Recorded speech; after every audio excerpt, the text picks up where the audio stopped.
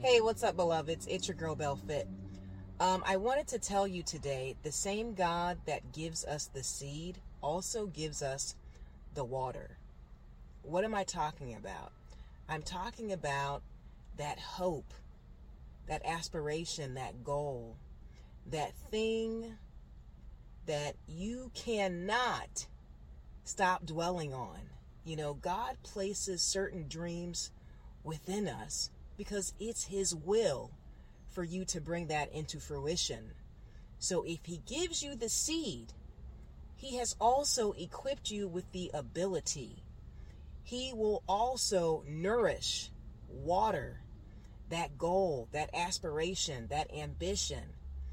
You know, a lot of the times we walk in fear instead of faith because we look at the oak tree and we're intimidated because all we see is the acorn.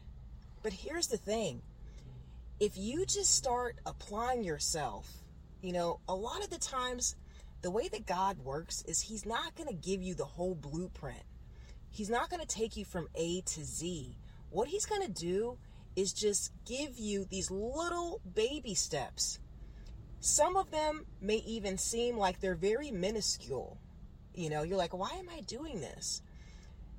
But He knows how to get you from point A to Z. He knows exactly the plans that He has for you.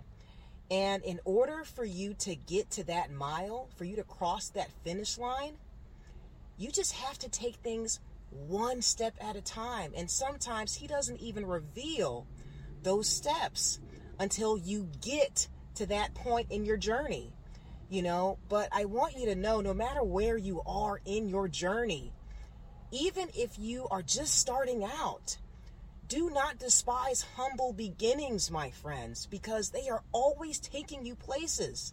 It's 5,280 steps in a mile, and it takes every single step to get there. Now, those steps, they don't get longer. 1 foot is still 12 inches, right? That doesn't change. But over the course of time, over the accumulation of effort and repetition and different terrain, those steps are going to take you places, you know. And on that journey, man, that's the real freaking trophy. That's the real prize. It's the men and the women that you become in the process. We become something greater as long as we have the inclination, as long as we choose faith over fear. Do not be discouraged, my dear, okay? Like, all you got to do is show up. And when you show up and you are consistent, God will lead you and guide you. He will hold your hand. It doesn't matter where you are in this process, whether you're in the valley or you're on the apex of the mountaintop. He's still there with you. He will not let you fall. And if you do fall, guess what? He's going to pick you back up. He chose you for this thing. So even if you don't have the courage to believe in yourself, believe in God, man. I am here as a testimony to that. I can't tell you how many times I've been in different situations, and I'm just in awe that I would even be invited to such functions, to sit at such tables. Man, I'm like, what am I doing here? I don't feel qualified. I didn't go to college. I went to orientation and I got freaking discouraged. All these freaking people? What? How many years? How long are these classes, right? But guess what? God took me His own way on a detour.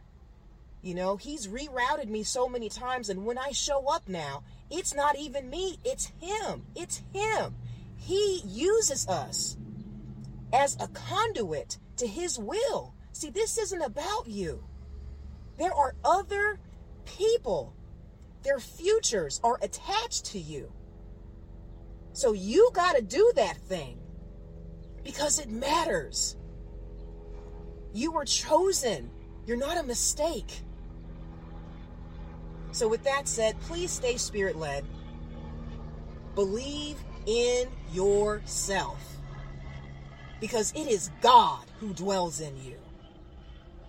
And he will take you as far as you want to go. All you got to do is show up. That's it. He's planted the seed. So let him water it. He's our sunlight, and he's shining on you. Step into that thing, boo-boo. Now, with that said, stay spirit-led. May God bless you always in fitness, health, and in spiritual wealth. I am your girl, Belle Fit, and we are the Black Sheep Believers. I love you guys. Talk to you soon. Ciao.